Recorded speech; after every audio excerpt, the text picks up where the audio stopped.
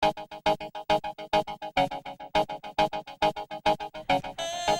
and welcome back to Listen to This, a podcast about music, for music, and everything in between. I'm Dani. And I'm Alex. And today we have a guest. We have Ty. Say hi. Hi. Hello, everyone. Hello. Hi. Nice to be here. In our great recording studio. Oh yeah, no, it's beautiful. That is my dining room. We have a chessboard, so it's sophisticated. Oh yeah, I'm that prick who always has a chessboard on my table in case someone comes in and is like, "Hey, we should play chess," and I'll be like, "Okay." Just a battle of intellectual wits. It just elevates. That's all it is. It's elevating. No, I'm pretty sure I'm just a hipster. Anyway, this episode we're gonna be kind of not as much just gushing about artists we like and bands we like, but also more so taking a look into the music production side of things, in particular songwriting, which is weirdly perfect given my day I've had so far, but I'll get into that while we're talking about the episode. In the meantime, Ty, you're going to take it away for us. What have you been listening to lately?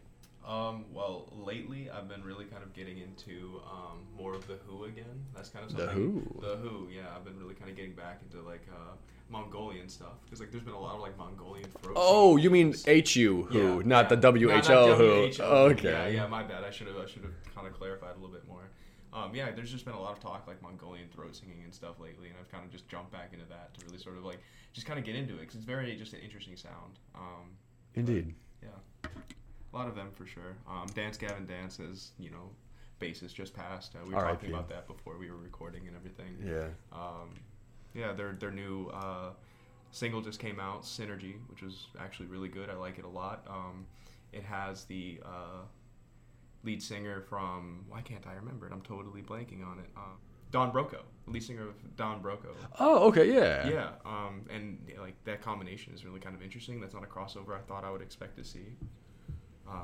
Yeah, I was very, very interested in that too, because Don Broco is another band that I think that's pretty excellent in terms of their uniqueness. I'll be honest, I haven't even heard that name before. It's Don Broco. They're very interesting. I say it, but I say it wrong. I usually say Bronco for some reason. So we have talked about it, but I never it's one of those things that it's like why I say Patterson instead of Pattinson and shit. Chelsea Cutler. Okay, yeah. That's an OG reference back to episode 1 or episode 2 of the first season. Basically, I look at words and I'm like, this looks similar. I'm just gonna say that instead of the actual word. Yeah, close enough.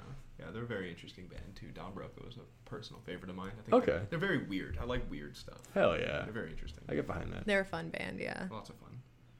Danny, what have you been listening to? Oh, God. Oh, God, I wasn't expecting this. Yeah, I wasn't. What do I do? No,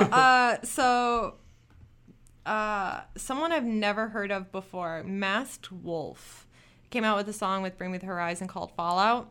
Really like it. It's UK rap pop, I guess is a good way of putting it. UK rap, do you mean like grime? Like underground UK rap, like MF Doom and even more obscure? It seems more like pop rappy, okay. But you can tell he's definitely British because when he's doing some of the lines, I'm just yeah, I know where you're from. You want some tea and crumpets, I got that. Yeah. Then Secrets released Falling Out from their upcoming new album. I guess they were having trouble on Spotify for a minute because it was cutting the song off at a weird point, and so fans were messaging them hey, are you sure it's done? Is this what it's supposed to sound like? And they're like, oh no. So they had to re-upload it, I think. So they're like, oh, this is happening, we'll fix it. But I finally got to listen to it today, and I really, really do like it. It's a little bit softer, and I think probably too for some of the songwriting I'll bring Secrets up again, so I don't want to go too far into it, but it's definitely kind of softer lyrically, but still there's kind of same melody. Okay, cool So it's a cool start. Do they have their same kind of, how do I put it, sound duality? Because with the what I have found in the few Secret songs that I'm familiar with, the clean vocalist sings over the more heavy instrumentals, and the unclean vocalist sings over the smoother instrumentals. Yeah. This one is kind of a weird hybrid where it's almost the same melody throughout. It doesn't get too much harder or smoother, but I think this is because the last one they put out, I think it's called The Collapse. That one, he was screaming the entire way through. And then in this one, I think they're singing all the way through. Okay. So I'm like, it's kind of a cool flip on just like, hey, we'll give fans more of what they want, but in one, like, each one gets their own song. Interesting. Almost like spotlighting each of the vocalists. I like that. I'm going to... I'm sorry, did you have more you wanted to say? Oh, no, you're good. I wanted to apologize for some stuff we were saying last episode. And it's especially relevant because I used the song as the opener for the episode. Oh, no, what'd you do? Well, so the song I chose was Crazy Train. And we kept saying, yeah, Black Sabbath, they released that at a certain point. No. Crazy Train is not a Black Sabbath song. It is the first solo Ozzy Osbourne single. Yeah, that's pretty embarrassing. I feel bad. To about be that fair, one. they're so synonymous. They've been so synonymous for a while that it just. Ty, do you have thoughts on that statement? I'm just. I mean, it's a fair mistake because it's.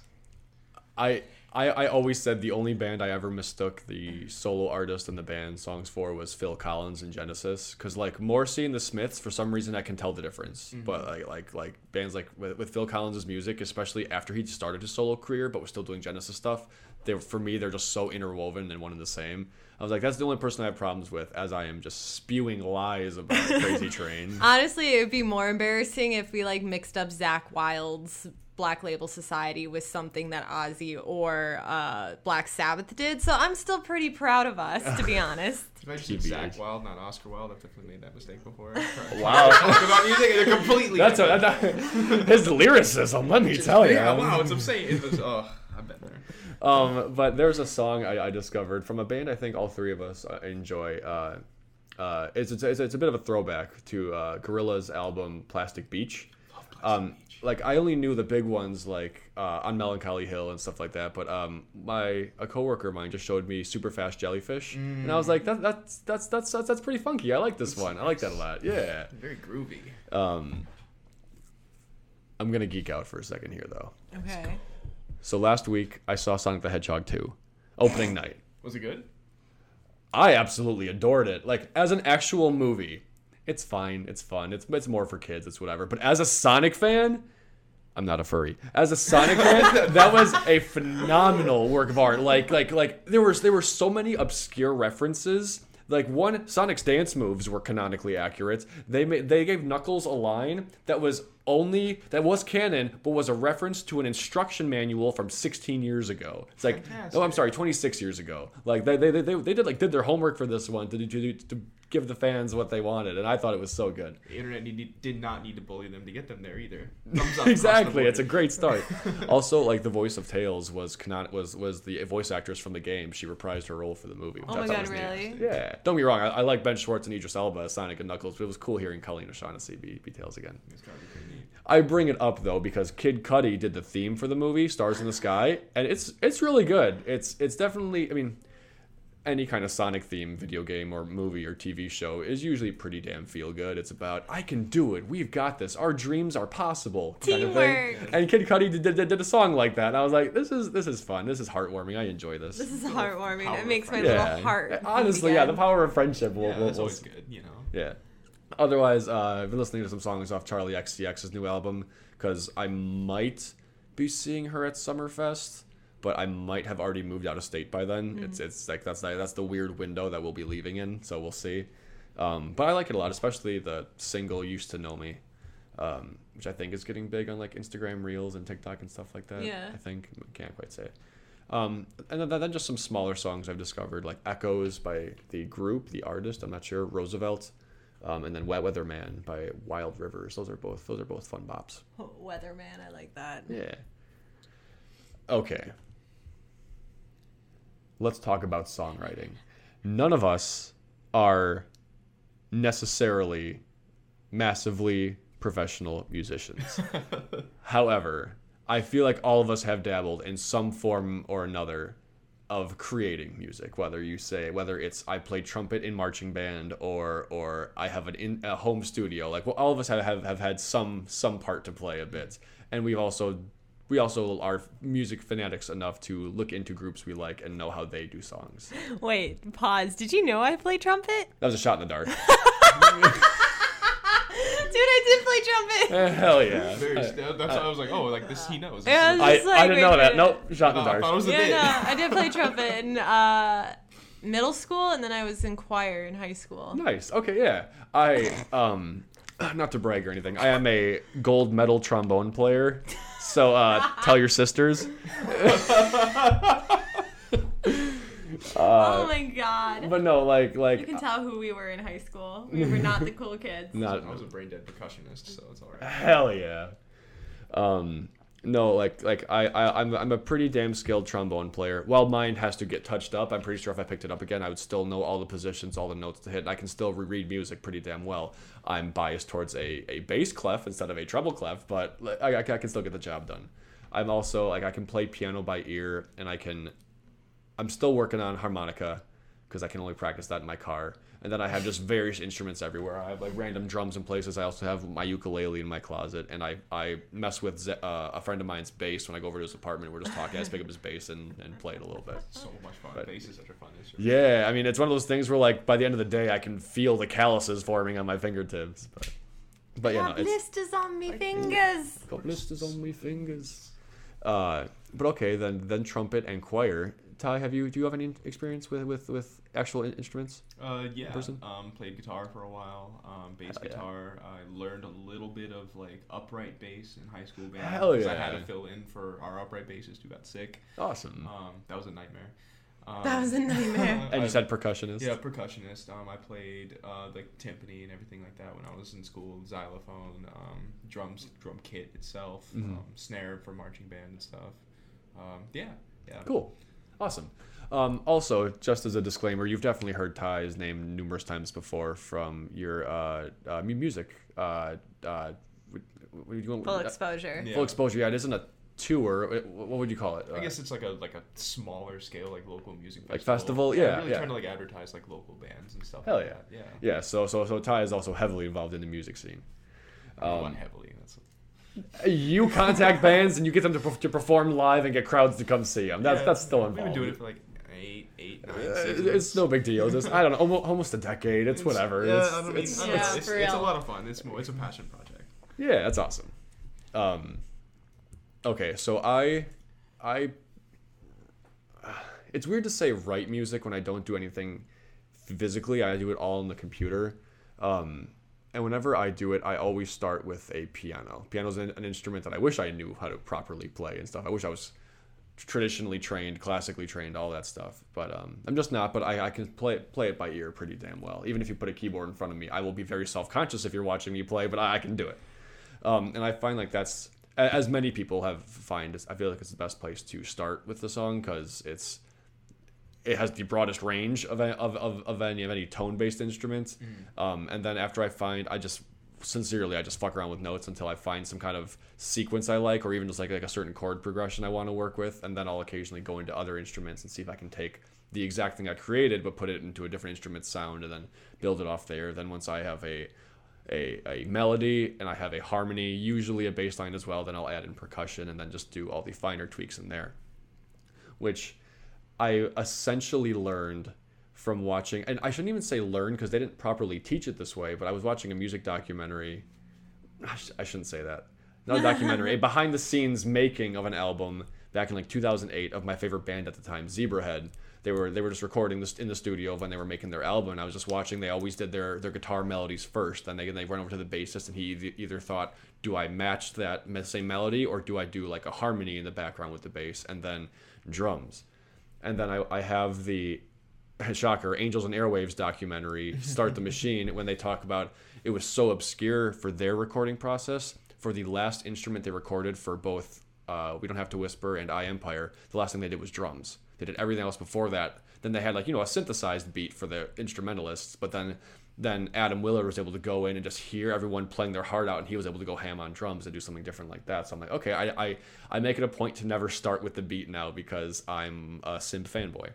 It's an interesting way to do it too. I mean, it's very formulaic in that sense as well. That like you can get consistent results out of, like you said, like you get a really broad range of tones and stuff Yeah, like that. exactly.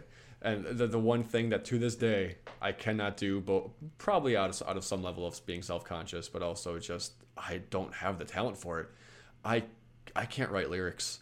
I have tried so many damn times. I have tried writing poetry and translating that into lyrics. It doesn't happen.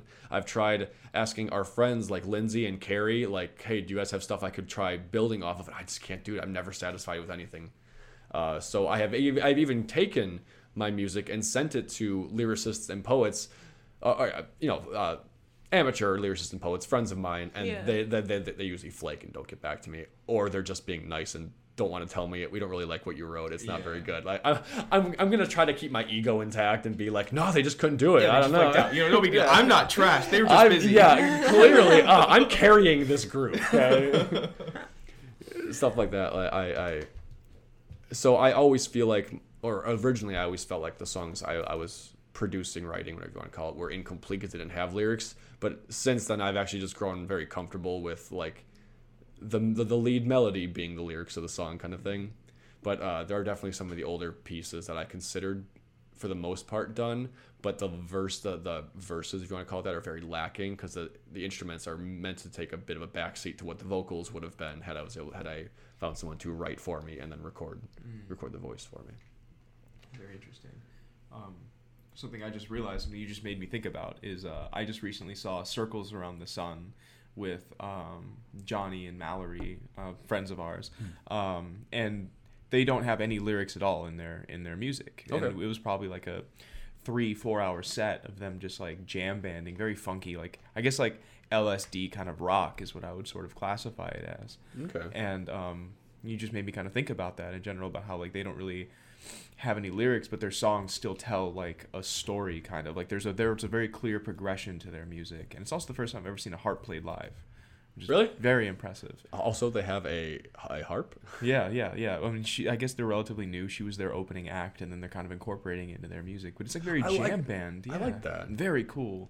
But like you just made me think about that, I guess, in the sense of how important it is, kind of, if you're going to have music without lyrics, to really kind of have something that's more or less carrying the story of the song through, kind of really flowing through there. You were talking about Magic Sword. Yeah, Magic Sword. So we saw them when we went to go see Avatar, and I didn't know anything about the band, and I know I explained it before. So like to reiterate real quick, it was 3 guys with like those weird Tron sort of masks on that glued to their skin.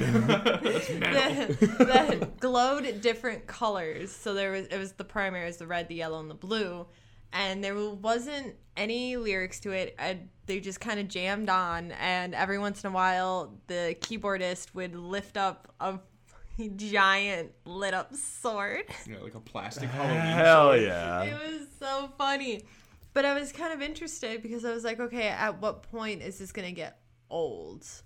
Like, just one, because like that was the first time I've ever seen a band like that, especially at the rave. So I was like, how is this gonna go? And it was actually one of my favorite things that I remember seeing there, because it was just like the melody of it just kind of carried the whole feel of it. I'm like, oh, this is where this hero goes and like defeats the dragon or some bullshit like that. And I was like, you could kind of figure out where they were in the story based on how the song was going. Yeah, the tempo and the feel of it too. Like it felt like you were trapped inside of like an 80s arcade cabinet in the best possible way. Yeah. Tons of like synth, really interesting sort of like electro drum beat and everything as well. Even though they had a full kit, like the way that they were just, the sound guys also at the rave killed it at that day too. It was unreal.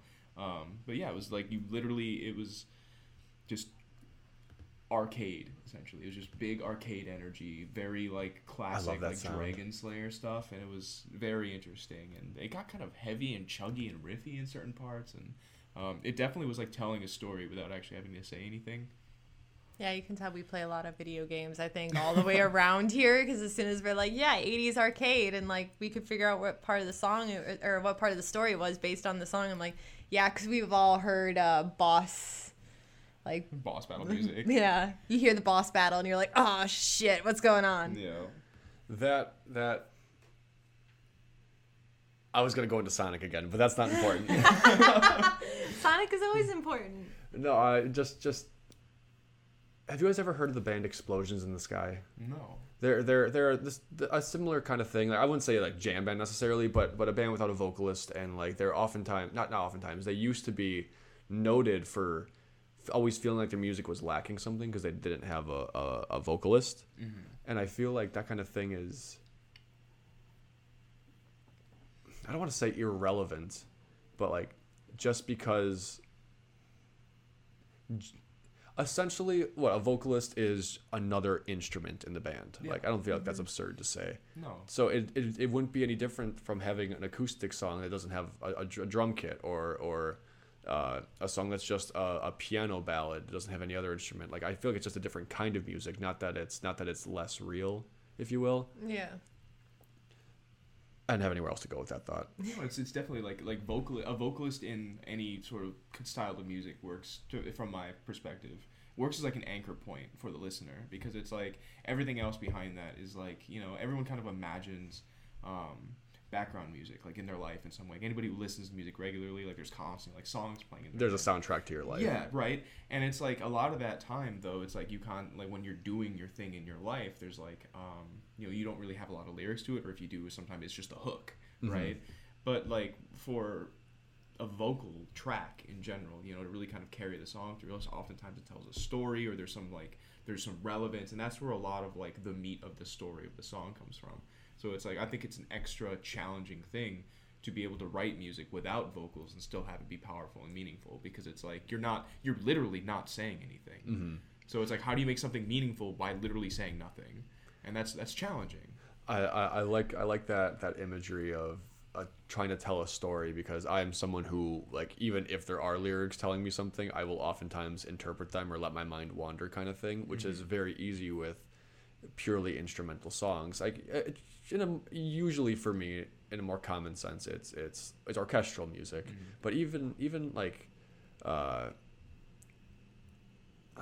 hate to be that guy, but like lo-fi hip-hop beats kind of thing, like those can even present me with a mood, with a vibe, and then my imagination just like runs with it. Like, what's the scene in my head right now? And then as soon as I have a scene of, you know, I'm waiting at a bus stop in the middle of a rainstorm, well, that character in my head, how did I get there kind of thing, and then I'm just going off of the mood. Though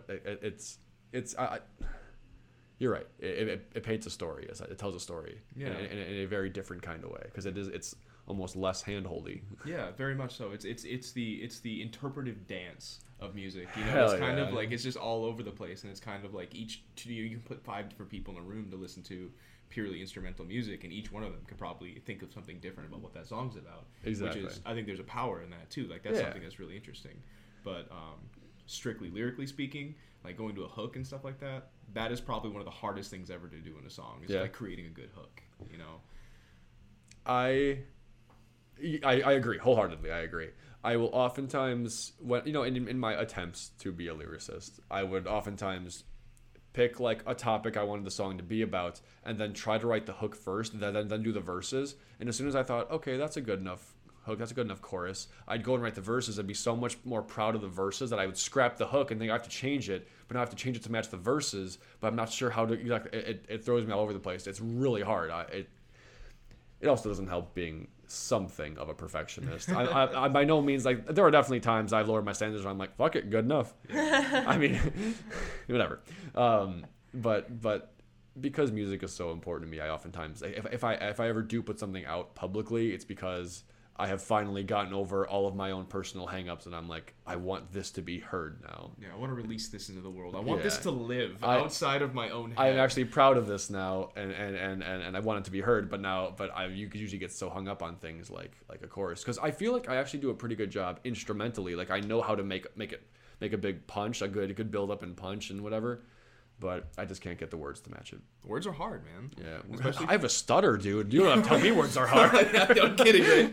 It's just like, I really feel that, like, trying to like actually get across something that you're feeling to in words, and then when you're writing a song, to actually get that across in the proper way. Because I mean, a song without lyrics can be misinterpreted. That's the wrong choice of words. Can be interpreted in so many different ways. Now, when you're actually using those words as well, words can often mean more than one thing. And some people do really good with that. Like, if you look into a lot of like rap, a lot of that is like using the fact that words have double meanings, double entendre, and all this stuff like that, like pun rap and everything like that as well. Like, that's a huge portion of the entire medium.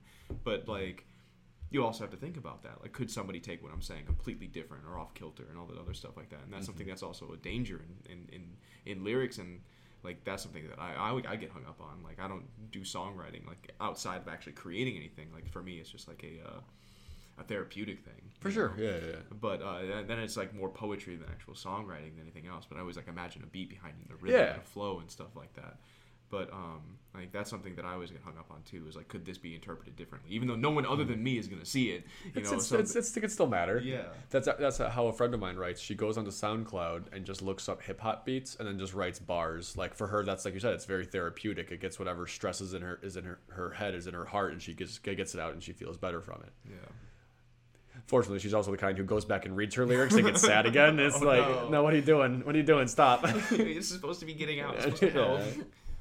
I love that. I mean, as someone who definitely like deep dives into lyrics when they're probably not that deep, I can't help myself. Mm-hmm. Like I would be that teacher in high school that's yeah, you brought this up the other day. This is me, where the teacher's like, you know, rereading a book and they're like, the sky was blue, and the author meant the sky is blue, but the teacher's just like, it meant he was deeply saddened by something. Yeah. Like I am that person, and I know I am. So, like, that's why I find it interesting from songwriters like Halsey, who takes a whole concept and usually is able to kind of match these songs up to the concept and, like, tell a story both within one song and then throughout the whole album. Mm-hmm. And you can see that, too, across the board with, like, Asking Alexandria with From Death to Destiny. Mm. That whole album is, like... When you read it, it's just, it seems like someone who is trying to get over the kind of old battle between, like, drugs, fame, and, like, their own internal struggles. But also, like, I was reading into it when that album came out, and I'm, like, was talking to my dad at the time, and I'm like, this sounds like a goodbye letter to fans. I'm like, this sounds like someone from the band is going to leave. And I'm pretty sure, like, it's going to be Dani who leaves. Because this whole thing sounds like love letter, a thank you letter, and a goodbye letter all in one album. And then sure enough, that's what happened. So it's kind of interesting because, like, a lot of people, I think, are so used to kind of the more shallow lyrics from mainstream artists that, you know, they have something popped out, written down, and then they just have to sing it. Where a lot of these smaller bands, artists, like independent people, like they really put meaning behind like the story that they're trying to tell. And it's almost kind of like a puzzle of like, how can we like dive into it? And like, what are they saying anything between lines sort of deal? Like, I don't know. It's like word games and I love it. Two thoughts to build off that. One of my, I don't even want to say ironically, but like, one of my favorite lyricists, despite not being who I consider one of my top lyricists, is Owl City. Because not so much in his more recent albums. He's been he's been more upfront with like themes or whatever. But like going all the way back to like Of June or Maybe I'm Dreaming, Ocean Eyes, All Things Bright and Beautiful. And then it kind of started shifting with The Midsummer Station. His lyrics were always abstract, like weird, silly things. And he... I can't confirm this, but I very solemnly believe that all he wanted to do was find words and phrases that fit the vibe of the music he'd written. Yeah. He didn't necessarily care about telling you what the song's about. He chose words that helped you feel what the song was making him feel, kind of thing. Yeah, which I always liked a lot. Very like using the imagery more than the meaning behind the word Perfect. itself. Yes, yeah. Exactly. I mean, like look at the big one, Fireflies. Like if you were to take that literally as is, he's saying hypothetically, if you saw these fireflies that I'm seeing, your whole world would be changed. You would dance with them. You would discover yourself as a person, then cry when they left. You could always interpret the song that way, but instead it could just be like he had this arpeggiated beat with these bell notes that made him think of tiny little lights, and which he then interpreted it as bugs. And he was like, I'm just going to imagine this song is playing in a world filled with these bugs, and here are the things that I feel while I'm in that space, kind of thing. And that's how I interpret more of his songs. It kind of reminded me very Peter Pan-esque, I guess. I don't know, like especially how you just like put it where you're like, okay, so this is what it could be literally interpreted as. I'm like, that sounds like Peter Pan. Yeah. A little bit, yeah. But that's an interesting duality, though. Like you have like the both of those things could be equally true. Like they neither one. It doesn't need to be mutually exclusive. They could both exist at the same time. True. That's which a is good super point. interesting. The fact about that music too. I never really thought about it that way. I mean, like Fireflies is a banger. Like I remember when it came out. yeah. Like God. it was all over the radio and getting plays everywhere. And I must have heard that song a million times. But I never really thought about it before. I always thought it was like something that was like almost nonsensical lyrics. It was very.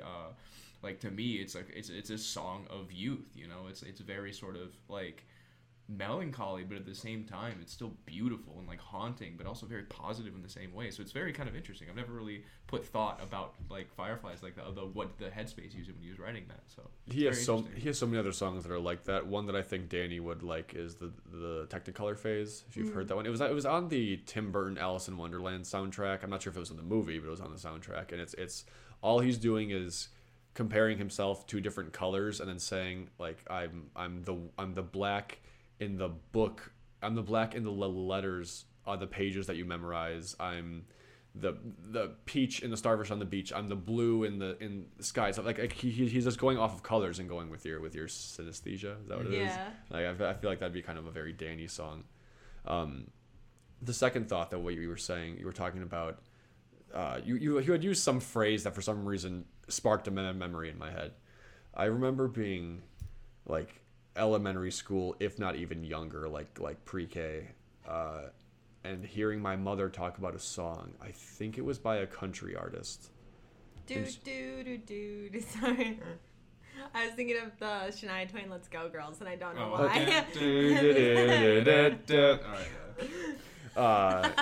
But it was a song that a mother was writing while she was pregnant about her unborn child or whatever, and my mother made the comment, "Oh, I like that she's the one who wrote the song. It feels more personal." And I was like, "What do you mean?" And she was like, "Well, oftentimes studios are like writers will be paid to create something just to be a song that this person can sing," which then I had never prior to that conversation thought much about who was writing a song, but it made me shift to thinking that almost all music was just record studio produced. And then when I got a little bit older, like in like my preteens, teenage years, I began realizing, no, most of the time a band will write a song together, and usually only if it's like a pop star or something like that will they have a team present them with a song and be like, we think this would be good for you, kind of thing. And the band that made me realize that bands write their own stuff usually was the Jonas Brothers. But I thought you were about to say Blink-182. I wasn't ready for that. No, I wasn't a pop punk kid quite yet. I liked Blink, but I wasn't quite. Yeah, and which the irony being, chances are Disney made them write a lot of songs certain ways or change lyrics. But I was like, whoa, they actually wrote this themselves. Whoa, they wrote this song themselves too. They wrote this. This whole album was them. Wait, hold on. Hold on here. That's actually, I was so waiting for you to see Blink-182, so I Nope. was not ready for that. No, it was the Joe Bros. Burning Up really got to you, huh? I love that song. Awesome. I love that song. And also that one that was like a band to the year 3000. That's Okay. a cover. Yeah, it? Oh, yeah, that that's is right. a cover, and the original song said something about the granddaughter, your granddaughter's banging or something like that, like calling the granddaughter hot. But in the Jonas Brothers, The Jonas Brothers she's doesn't like, have that? What? No, she's like, she's doing fine. She's doing fine. In the OG one, she's like, she's pretty fine, and then it says she's doing fine. Oh, yeah. I was like, oh, come on. Well, that was purity ring phase for Jonas Brothers. Oh, God, yeah, public image wise, but Joe's wife already threw him under the bus. So let's be honest here. Well, I mean, Kevin did when he got married. He was like, I don't see what the big deal about sex is. It's like, damn, you're married and can do it without repercussions, and you're still you're still in that purity ring phase. Yeah. Just selling the brand. Yeah, I guess. I got distracted as hell there. Oh, yeah, we can Yeah, like. I feel like I find it fascinating how music platforms, I guess I can't speak so much nowadays because I don't really know how Spotify and Pandora and stuff do their stuff, but like in the old school days of like iTunes and totally not Napster, would like have an entire category that was just called singer/songwriter, and you had people like Lana Del Rey in that section, and you had people like Raleigh Ritchie, two people who are not genre related in the slightest, but they're both considered the same thing. And I don't know if that was almost a marketing tactic, like you're listening to the song knowing this person wrote it themselves, or if it was we don't quite know how to fit them into any other of the bigger genres, so we'll give them this almost like subgenre of something. Yeah. Or what have you. Because I mean, arguably Taylor Swift should be in the singer-songwriter genre. Yeah. Blink-182 should be in the singer-songwriter genre. I don't know where I'm going with that thought, other than I just find it peculiar. Yeah. I'm stuck on the tangent where you're talking about the country singer that was pregnant and sang that song about her two were unborn or something like that. Now I'm stuck on the if I can't have love, I want power. Just because like it was I will always be hung up on this album, but it was such an interesting. Like, I want to know exactly, because I know she came with the idea. She already had the idea of how she wanted the album. She already had, like, the movie idea in her head. She had this idea of, like, what she wanted to write about. And I just want to know, like, did it start off as pop, and then they gave it to Trent Reznor and Atticus Ross and be like, hey, like, work your magic? Or, like, did they have to start from the base up? Just going off of her lyrics, because it's kind of interesting. There's a few of the songs like Lilith, they was super well like incorporated, but there was like Easier Than Lying and The Lighthouse. They kind of sound like disjointed, not in a bad way, but it sounds like one or the other was made first. Okay. And like she like came up with the song first, and then they were trying to figure out how to match the melody, and they just were like, fuck it, it's more like industrial if we don't match it up. But the reason that the whole country singer got stuck in my head, and you might have to help me pronounce this because I think this is Arabic, she said, but yeah, Bernie. I am not sure about that one. Bernie. I don't think that's Arabic. I thought she said it was. It might be. It's in the something... anglicized version of it. Yeah. I'm not sure. But that one was like the last song that she sang in the album and in the movie, and that one I'm like, it's such a lovely. What are you looking at? The Wikipedia article for singer-songwriter. It essentially talks about how it was used and to be someone who would write a song and perform it by themselves, usually with a piano or a guitar, but it has since just like, mostly because of like a folk revival and a pop star revival, it's evolved to just be a melting pot term for someone who can perform their music themselves. Yeah, so it's like kind of its own subgenre. Well, it's like an umbrella term that can apply to damn near any genre. Yeah. It's not necessarily like limited to strictly indie or folk, but we interrupted you. That wasn't the intent here. No, I was just curious because I was reading. I knew it. You've been listening to about Halsey for like the past 2 years. Oh, beyond that, I think when we became friends, like I was already on that train. As soon as Colors was on the radio, like that's when Dani had free reign to talk about Halsey, because now everyone knew who she was. Yeah, I think I've heard that song like 3 billion times. It went downhill real fast for everyone. Song, Closer by Chainsmokers? I'm curious. I don't think I ever been woken up by that song screaming in my ear at like random hours of the night. Yeah, that's actually, like, I'm not gonna lie to you. I wonder if I can bring up my tone quick. Her ringtone. No, you're gonna fucking lose it. How do I find this stupid thing? Just set your timer for like 10 seconds. It's loud. And it's, okay, so it's her alarm. Well, it was my alarm for a very long time. For majority of the first half.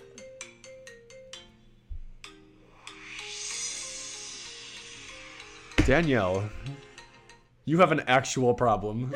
Yeah. So it's like there's that, and then there's also what was the other one? The really loud one that I hated. Started in the middle. It was Clarity. It was also Clarity. Hey, you really like the song Clarity? Yeah, right. So she has that one, and it was like a choir, like mid choir, doing the chorus. Hell yeah! Well, so it just screams. Yeah. It's So just it's like what the fuck? So she's the type of person that for her alarm she needs to be startled awake. You know, me through my background. Lucky you. That's not how I operate. And so it's like I'll be sitting there minding my business, you know, just starting to wake up or deep in sleep or whatever, and suddenly her alarm will go off and just screaming, like, you know, in the middle of the song, like not even a build up, just harsh, way off topic, but it's jolting. I don't feel my alarm is all that. It isn't like screaming in your ear, but it still makes B like freak out and when she wakes up. Mine is the purge siren. Oh, okay. Jesus Christ. So I mean, same energy. But the thing Yeah, is, same like, energy. it isn't like a pump. It's like a. It doesn't just all of a sudden start. So I'm like, Yeah. oh, hey, it's time to wake up. And she's like, No, hers is very aggressive. Yeah, I think I. Do you have it? Yeah. It just starts at that? Just Yeah. that's it. So pure quiet and bliss. It's not like. That is the only I don't way. see any remorse in her eyes right No, now. no. And it was Because like I was never late for work. it So. was like that for like a year, 2 years, Yeah. and like every time, just me flying through the ceiling. Yeah, literally, there was those Wile E. Coyote Yeah. fucking things. There was like that in his parents' house because jump. he just would jump so high.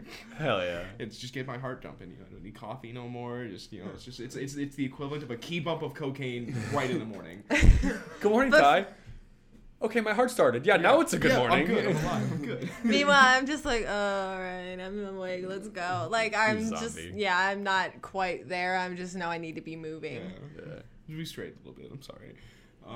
Okay, yeah. No, that did you- seems about right for all of us. Fair. So going off of your Halsey thing, it actually reminded me of Carly Rae Jepsen, her song "Call Me Maybe." Oh, what a banger! When she originally wrote it, so Carly was writing songs for a while, but she only ever played guitar and sang her songs. When she wrote "Call Me Maybe," it was like a slower love ballad, and she's like, I want it to be more poppy. I want it to be more bubblegum poppy. So she had to go to a producer and be like, can we make this a bubblegum pop song? And he was like, oh yeah, I got you. And now we have the "Call Me Maybe" we know. Yeah, which is also a hit. Something that I didn't think would ever like actually reach like critical mass like it did. Like, Yeah. but it also goes to show like. I think lyrically writing a pop song is probably one of the most complicated things you can do because it's like you really need to get your message across while also kind of having like bubblegum pop and other stuff like a summer banger is probably one of the hardest things a musician can write because it needs to be something that's easily memorable but at the same time has like insane energy. Definitely. And like trying to like transpose that onto paper is something that's really hard to do. And like there's only so many different ways. Like I'll even go so far as to say I don't know if you remember that hidden gem, the song Friday By Rebecca Black? by Rebecca Black. Oh the hidden my, gem. that's a throwback. No kidding, right? That song's over a decade old. Oh, we're getting old. Yeah, Danny, you're really old. Yeah, stop. I'm younger than both of you. But like something even like that, like really goes like it implanted itself in like the brain of everyone to the point where she almost got like an unreasonable amount of hate for that song. It still does to this day, but like. And she, I don't even think she wrote that song. I'm pretty No, sure. she didn't know that was Arc Music Factory. Yeah, which was like pretty much the whole thing. Their whole thing was pretty much trying to churn out like young artists, Exactly, and stuff at the time. But even then, like something like that, like ingrain itself into like the brain of the public and stuff, and really be that earworm even today, where you hear it, even though you might wince when you do. It's like irrevocably, it's a part of you, And Yep. whether no matter how much you like it or love it, like to do something like that in a pop song and like a summer banger or whatever is like incredibly complicated. Because it's literally Inception. You have to plant like the simplest of ideas with this hook that's just super easily repeatable and stuff. And I'm constantly talking to Dani about like how beat fetishism in the modern music industry I think is something that's going like it's destroying itself. Beat fetishism. Yeah, it's more or less like people care more about like the overall like especially in rap, modern rap in particular.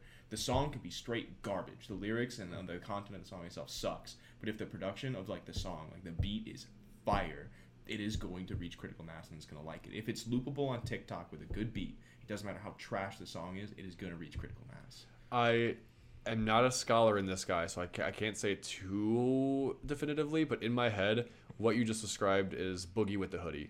I've never been impressed by his lyrics in the slightest, but his production is always phenomenal. Yeah. It's like he's not like his big one, Drowning. That song is terrible. He rhymes words with themselves and for the hook, for the chorus of the song, but the music itself is phenomenal. Yeah. So I guess I hadn't like thought of it as like an overarching problem before. Yeah, I don't necessarily think it's like more or less a problem. You're right, but I but do think that a it's trend. something that is kind of leading to like a stagnation overall. It's like when which is ironic because we were just talking about music itself without lyrics and how that's kind of like very important and everything. But I do think it's like it's substance without substance, if that makes sense. Because like you can have a music with a really catchy tune and stuff like that, but if it's in and of itself, like the lyrics are kind of like not great, but that does go to show how far a tune can really carry you. But if Indeed. all you're relying on is your producer to carry your song, and you start collecting big bucks and stuff, it's like, did you really do that, or did your producer really make you famous? Yeah. I also feel now this is a little bit of a different thing than that, but Silento, his song Whip and Nene, like that song has a very, very good beat. I have more than once gone on record talking about how frustrated I am by that song, because it's his first song he ever released, and he starts it off with "You already know who it is." Yeah. Like, no, we fucking don't. Who know the hell are you. you? And that just bugs me for some insane reason. Classic rap hook. It's your boy. It's like, oh, who are you? My boy is here, I guess. But like that song lyrically obviously is nothing, but it's a dance song. It's all he's doing is talking about doing a certain specific dance move. Like the Cupid Shuffle. Yeah, Cupid Shuffle, or even Cha-Cha Slide. YMCA. Well, that also- Macarena? I don't think the Macarena describes the movements. the moves, yeah, that was just something the world decided was It's just going to be the dance I song. don't even think I know the origins of the Macarena, to be absolutely honest with you. I don't think anybody like like I'm doing Wasn't one of emotions, the like super popular dance songs actually talking about a guy whose girlfriend cheated on him or something? I want to say that was the Macarena, actually. No, the Macarena I thought was about a girl at a club, and then the guy during the chorus is talking about how hot she is. Yeah, you are correct. Just looked it up. You are correct. I am? Alex Yeah. is correct. Hell yeah. Alex is correct. It's pretty much they when I dance they call me Macarena, and the boys they say que soy buena. I don't speak Spanish. Okay, so That bueno, means so buena? you're so fine. Yeah, they all want me. They can't have me, so they come and dance beside me. And then it's more the chorus is Spanish, which I don't speak. And then hey Macarena. Yeah. Dale, so come. No, Something I about can't you see the come lyrics. here. Cuerpa, alegría, Macarena. Yeah. Alegría would mean happiness. Yeah. I got it's taking like 2 people to break Yeah, down. but don't worry about my boyfriend. I He's a can't. boy whose name is Vitorino. I don't want him. Couldn't stand him. He was no good. So I ha ha ha ha. So that's it's a Macarena. Oh, so it's possible we were both right. Yeah, holy So, wow. shit. How the tables Ding, have ding, turned. Hell yeah. Looks like we got a draw, friends. Die. I mean, does a song, if a song's lyrics all they are is telling someone to dance a certain way, does that, in your opinion, does that make the song like lyrically weak, or like is it not lyrically weak because the lyrics were never the point to begin with? Because the song was meant for dancing. I don't know, honestly. To be like, that's actually kind of more profound question than I expected it to be. Oh, I'm sorry. And like. Anyway, fuck Silento. Yeah. It's just, I mean, like, is it possible that both? Because like, I hate to be like a A black or white statement. Yeah, There's it's always like, room for gray. Because I mean, when you're like thinking about like in the club, you're not really considering the lyrics of the song that you're dancing to. You're Unless just it's shots. But even yeah. Everybody. As I almost Don't hurt died. yourself. Yeah, right. No, it's just like when you're like, I guess it depends on like the scene the medium is being consumed in. You know what I mean? But it's like for the whip and the nene and stuff like that too. It's just like I think that's more of like a like a signal, like to trigger something in the brain to do the thing. And I don't think it makes the song any less. But you're definitely not going to have like any like profound realizations when you're listening to You're never gonna Silento. You're never gonna hear Whip and Nene and think I should call my parents. Yeah, you're not gonna sit there and like kind of have like that deep thought in the shower moment when suddenly Whip Nene comes on. You're not just suddenly just sitting there, with your hand against the wall, the water running down your face, thinking about like, man, I fucked my life somewhere. Like The stanky leg, it's so true. I'm standing on a stanky leg right now. I'm suddenly very concerned. Like, because what if someone gets to that point in their life? Power to him, man, because that's got to take some like really like next level like introspection. You'll hear that chiptune intro, which will take you back to your youth playing video games, to the last time your father hugged you, and my God. Woof. Wow, what a train. Speaking of crazy train, we should have saved that for this I love Black episode. Sabbath. My dad is going to be like, I thought I raised you better. He'll be like, Danny who? We love you, Dan. Yeah, no, that's a brilliant question. Actually, it's like really good food for thought on that one. So, Silento is your favorite artist of all time? Oh God, no, I had another thought. I don't remember. I got sidetracked because you got me really thinking. I'm like, oh shit, beat fetishism. What was it? Well, I had a thought right before that. What were we talking about? Carly Rae Jepsen, Bubblegum Pop. Oh, so you were talking about how it can be difficult to write a summer banger or a pop lyric or something like that. There's a band that I still listen to them once in a blue moon, but they kind of epitomize stereotypical lyrics for their genre, and that's the Amity Affliction. Oh yeah. Yeah. 100%. I have never heard a band use the term "my past" Or more ocean. but like the idea of because of where I am, because of where I was, it's put me where I am, and that makes me dark. Yeah. Like it kind of makes me like cringe and groan thinking like even stuff that's a bit lighter like Zebrahead, who was my favorite for a time. It's like, yeah, they're always talking about fuck her from back then. It's like at a certain point I wanted music that would be about looking forward, which is probably why I like Angels and Airwaves, and I like Owl City, and I mean he's kind of 50-50, but Dermot Kennedy and stuff like that. Like some of the songs are about the past, some songs are about a better future.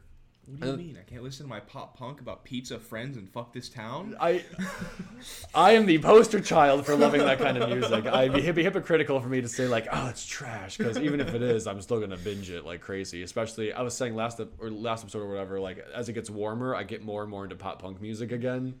Like it's never fully gone, of course. Like I still consider myself something of a scholar in that genre, but just always there, just always hanging around the gray matter. Perpetually. My God.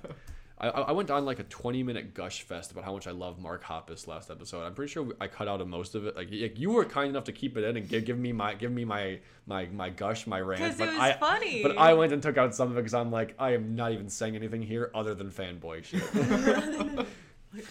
Gotta stay true to the brand, man. Yeah, I mean there's still a fair amount of it in there, I think, but no, I which is another thing. You can actually see compilations online of pop punk bands hating this town. Like it's a multi-part video series, like part 1 and part 2. I think there's a part 3 out now. It's like, damn, they really do just kind half of pull of from it the is same going to be well. a day to remember. Just Oh, like yeah.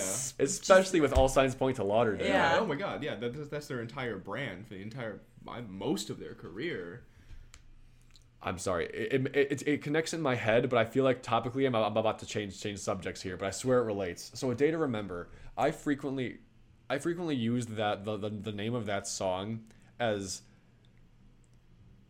So I'll be like at work something will happen and I'll be like, hey, why are the guys still out on a run? Well, they were out and then I'm pretty sure Mary called and now like all signs point to Lauderdale. Like everything's making sense now. It's like everything has that same common origin thing. That's not an actual phrase, obviously, but because of the context, no one questions me or no one else like I've never heard that before. They're always like, oh yeah, you're probably right. The colloquialism, they get it. They get it enough, which makes me think about like where in the hell does that name come from? I mean, because they're from the city Ocala in Florida, not Fort Lauderdale in Florida. Yeah, but have you heard about Fort Lauderdale in Florida? Fuck tell that ya. town too. Let me tell you. I haven't even been there, and fuck that town. But that then shifts me into bands like the quintessential one, Fall Out Boy, who has the most absurd titles for things. Oh, I love it. And I love it a lot too. Bring because that back. Because like honestly, when you see a name like that, one, I'm gonna be inclined to listen to it and be like, because traditionally a song title is a lyric in the song. So if I see, I'm like a lawyer the way I'm always trying to get you off, I'm like, where's that going to be in the song? And it usually is never in there actually, but I end up liking the song regardless. Or Ask Alexandria. Like I was once maybe perhaps a Cowboy King. Like they only have like Yeehaw in the song once. Or going back to Dance Gavin Dance and then the song title, and then I told them I invented Times New Roman. Yeah, like, love what? it. All of their songs. Or fucking Hot Mulligan. I was mentioning them last episode. Their song, they have two songs I always go to. One of them is just called featuring Mark Hoppus. And the other one is, are you familiar with Michelle Branch? I thought that was the song title. No, sorry. I'm sorry. I was like, this is brilliant. I love it. Are you Ty familiar with Michelle Branch? No. So she's a pop rock singer from the early to mid aughts. She has a song, probably her biggest hit, called "All You Wanted," and Hot Mulligan has a song titled "All You Wanted" by Michelle Branch. Oh, that is the full title, and it's wacky. And to some people that can be like tacky and like off-putting. Like I remember, so the band I Set My Friends on Fire, band, group, solo artist, whatever that's going on with them right now. One of probably their most famous song, except for the ones they did with Smosh, was "Things That Rhyme with Orange," and I was like, it's actually a really touching song if I'm digging too deep into the lyrics. But I told my mother about it, and she was like, "Oh, so what do they say rhymes with orange?" I'm like, "No, that's not the point. That's not the, no, they don't actually do that. There's no 4-inch door hinge here for this orange."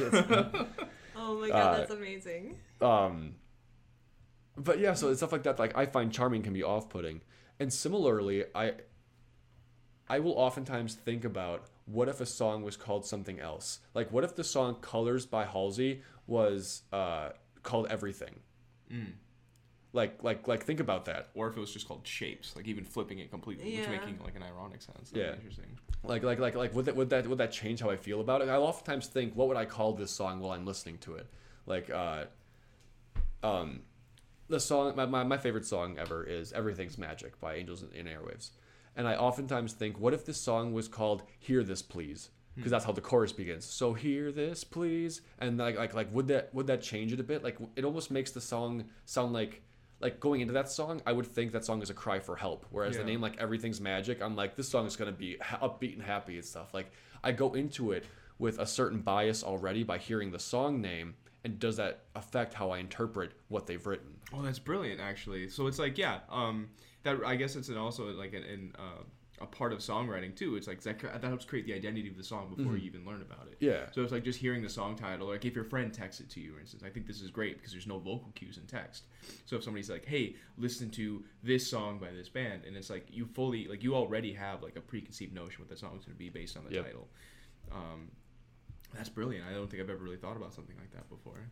And then there's like Blur, who goes the anti of the pop punk titling scheme. Their most famous song is called "Song 2." Song 2. Woohoo! Oh my god, I totally forgot that was called Song 2. I just literally know that as the woohoo.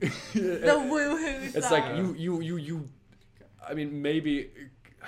Full disclosure, I'm not a big Blur fan, so it's just like I hear that. I know the song. We're more gorillas than Blur. Yeah. Just the woohoo song. Yeah, woohoo song. Oh, what was? Oh shit! Though there was You got this. I believe in you. Shinigami, I think it was. A lot of his music online, or his profiles are called "I Hate Shinigami," so it almost sounds like it'll be a hate account, but you go there to listen to his music, kind of thing. Irony. It's like he's presenting himself as the antithesis to what you would think he should be. He should probably be one of his biggest fans, or hyping himself up a little bit, but instead he's going the anti route. And I don't know. I just thought of that in my head. I don't really know. I haven't fleshed that out at all, but probably like taking power back too, kind of like, preempting some of the haters. It's like, I'm already making memes about myself, about how I suck and stuff. So. Literally how Eminem got famous. Yeah, he was I understand I'm a white kid in the black scene. I'll point it out first so that way you have no ammo against me. 100%. It's like, I'm going to take your biggest gun away from you, or at least take your ammo away. And it's very, very, very interesting. Yeah. Maybe potentially shifting it a little bit, but thinking about like lyrics. You said something about lyrics, Danny, that like tie together over like albums and stuff. That got me thinking about concept albums. I love concept albums. One of my favorite bands of all time, Coheed and Cambria. They're known for their concept albums. Their most recent one is something that I'm a big fan of, The Unheavenly Creatures. And the story that they tell and everything is very interesting. Like, it opens up about like telling about like an intergalactic, like planetary space prison essentially, and about like how it's this man's like talking. Like, the whole thing is pretty much like this guy talking to his son about like, hey, like I'm gonna start a revolution, but you're gonna finish it and everything. And it's just like, damn. It's hardcore. It's heavy. Yeah, super hardcore. And like then that leads into their newest single that they just released as well, called The Liars Club. And all it is, to me, I interpret it as more or less like parents talking to their children kind of about like, hey, like this is, again, like we're starting a revolution, but you're gonna finish it. And like the story that Coheed and Cambria can tell, I mean, even their name themselves is a story. It's about their two characters that they tell. It's Coheed and Cambria. I always wonder where their name came from. Yeah, okay. Yeah, so it's like, it's from their first album. It tells a story of Coheed and Cambria, and like these two characters, star-crossed lovers essentially, that are trying to find their way together, and they have to go through various things.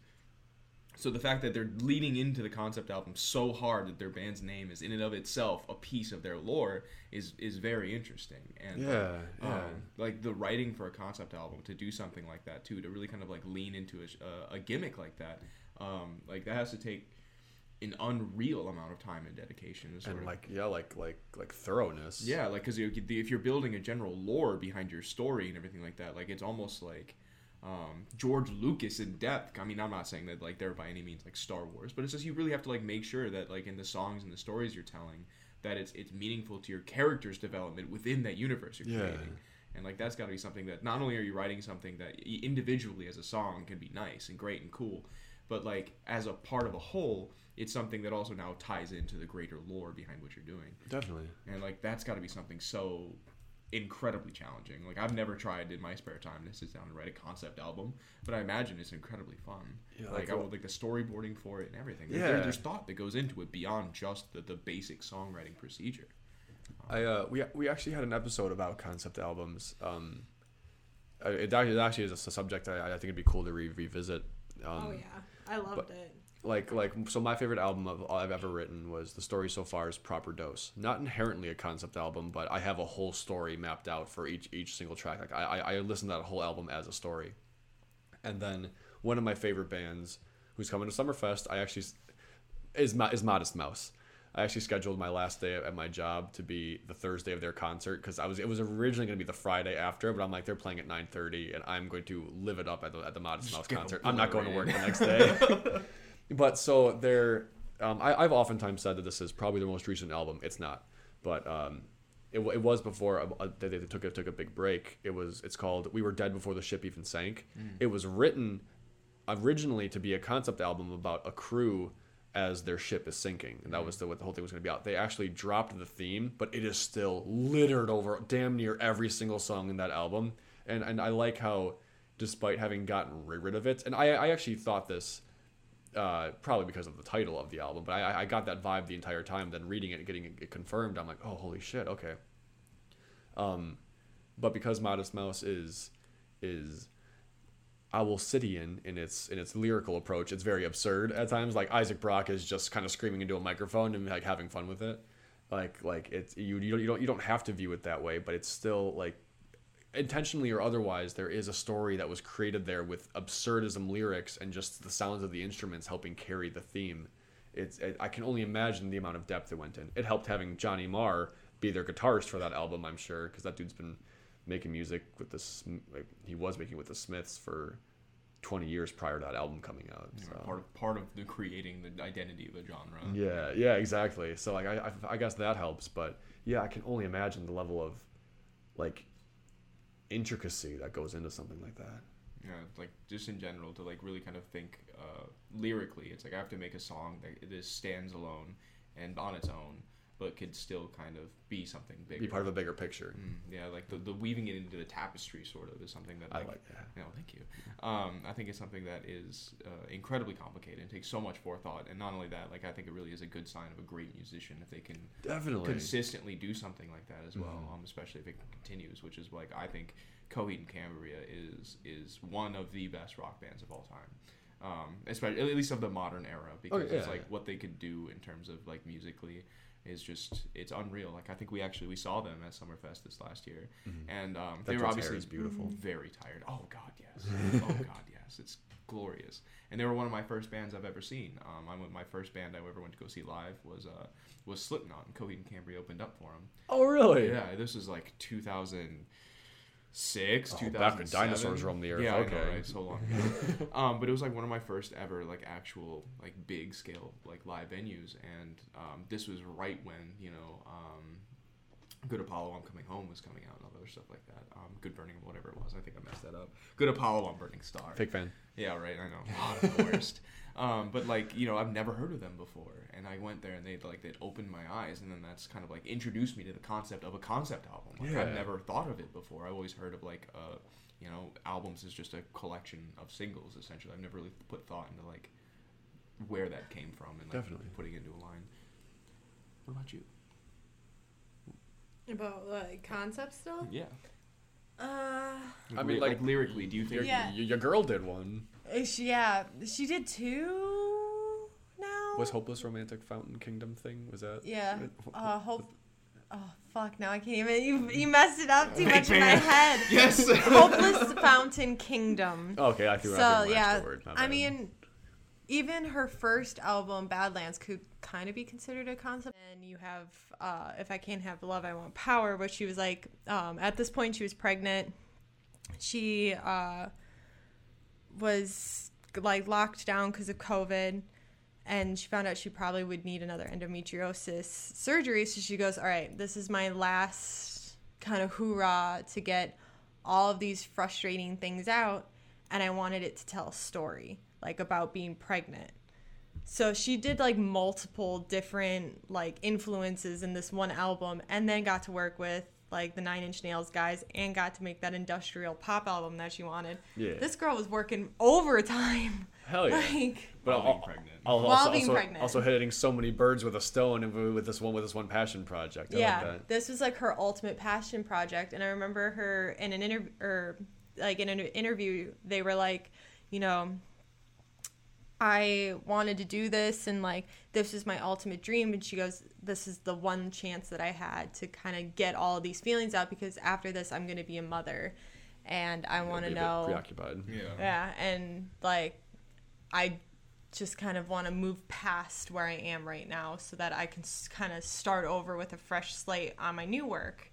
And so this supposedly is going to be the last, like, sort of overly emotional one, but then we're supposed to be going into a new era. And I'm kind of excited because they've already said that they have a few pop songs ready to release. Nice. But they don't want to release it yet until they go on tour, which is happening over the summer. And I'm like, just give me new music, please. They're actually taunting you with it. Yeah, I'm like, I've already done this, please. Just give me the music. I started like itching. Just give me the music. Is Halsey here? I was told Halsey was. Where's Halsey? For real. I was just like, I just want the new music, because I'm interested to see where her and her team go moving forward, and if it's gonna be like another concept album, or if this is gonna be a breakaway, both conceptually and like like song wise, I guess. Is a good way of putting it. I keep clicking my rings together. I was considering putting a message in there being like, if you hear any clicking, that's either Dani cracking her knuckles or her rings. Yeah, when I have my rings on, I start talking with my hands. I don't know why. This is why I can't have nails, because if I had nails, like, it'd be over for me. Big babushka energy. So that's where we're gonna end this one. Ty, thank you very much for joining us for this episode. Thank you for having me impromptu. I appreciate it. Yeah, this was a lot of fun. That was her clapping, not her rings clicking. Yeah, that was me clapping. Round of applause, get it? Because I'm funny. Round of applause. Thanks for that pity laugh, babe. Appreciate it. Yeah. I'm gonna keep staring at you in silence for a bit to make you uncomfortable with the actions you have taken. Oh, come on, you're just mad you didn't think of it first. You should feel bad. Follow us on Facebook and Instagram. I am still working. I'm actually making very good progress on the secret project that I haven't even told Dani about yet. I'm very excited for that. I am so stoked. Yes, and then we are only after this 3 more episodes away from our big finale, which we're gonna do something special for this season. Ooh, can't wait to see that. So for now, hear that. It's visual audio medium. You're doing great, babe. I'm just. Thank y'all so much for listening. We'll see you next time. Bye. Dala tu cuerpo alegría Macarena, que tu cuerpo es para dar la alegría y cosas buenas. Dala tu cuerpo alegría Macarena.